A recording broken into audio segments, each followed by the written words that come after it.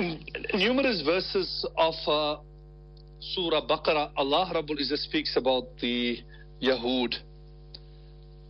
Allah Rabbul Izzah puts a question to them by saying that أَفَتَطْمَعُونَ أَن يُؤْمِنُوا لَكُمْ.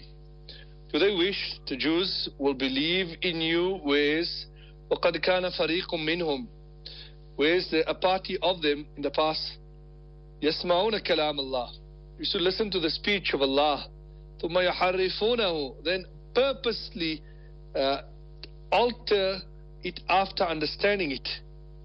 بِمَعْدِ مَا قَالُوا وَهُمْ يَعْلَمُونَ, and they knew exactly what they were doing.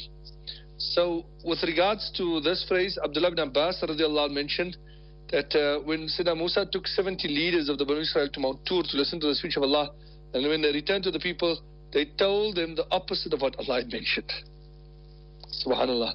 Some of the ulama say that the Jewish scholars used to accept bribes from people to alter certain injunctions to suit their desires. And they would pass the appropriate rulings only to those who did not bribe them. So this was the conduct. Allah Rabbul Izzah says, وَإِذَا لَقُوا الَّذِينَ آمَنُوا قَالُوا آمَنَّا. The Jews behaved exactly like the Munafiqun, who used to tell the Muslims when they sided with them that Amanna, we believe, whereas they actually owed allegiance to the Kuffaar. So some Jews also pretended to be Muslims, and they would tell the Muslims about the prophecies of the Torah, the foretold of the advent of Nabi Sallallahu Alaihi Wasallam. And certain commentators mention that when asked by the Aus and the Khazraj tribes, the Jews approved of the fact that they believed in Nabi Sallallahu Alaihi Wasallam, and they invited him to live in Medina. And they also confirmed the fact that Nabi Sallallahu Alaihi Wasallam was Allah's true messenger. However, when they were alone with the other Jews, they would change their tune.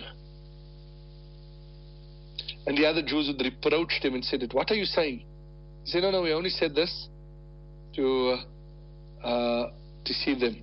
وَإِذَا خَلَى بَعْضُ مِنَا بَعْضٍ, and when they are alone with one another, they say, أَتُحَدِّثُونَ مِمَّا فَتَحَ اللَّهُ عَلَيْكُمْ. Do you inform them of that which Allah has disclosed to us?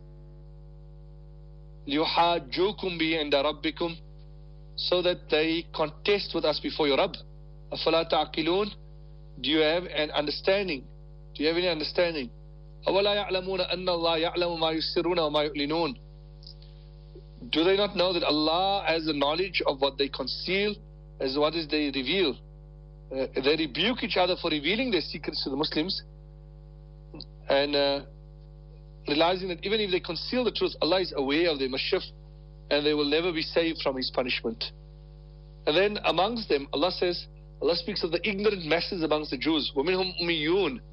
Amongst the Jews, there are those who neither read nor write or understand the Torah. لَا يَعْلَمُونَ الْكِتَابِ. They do not have any knowledge of the book, the Torah.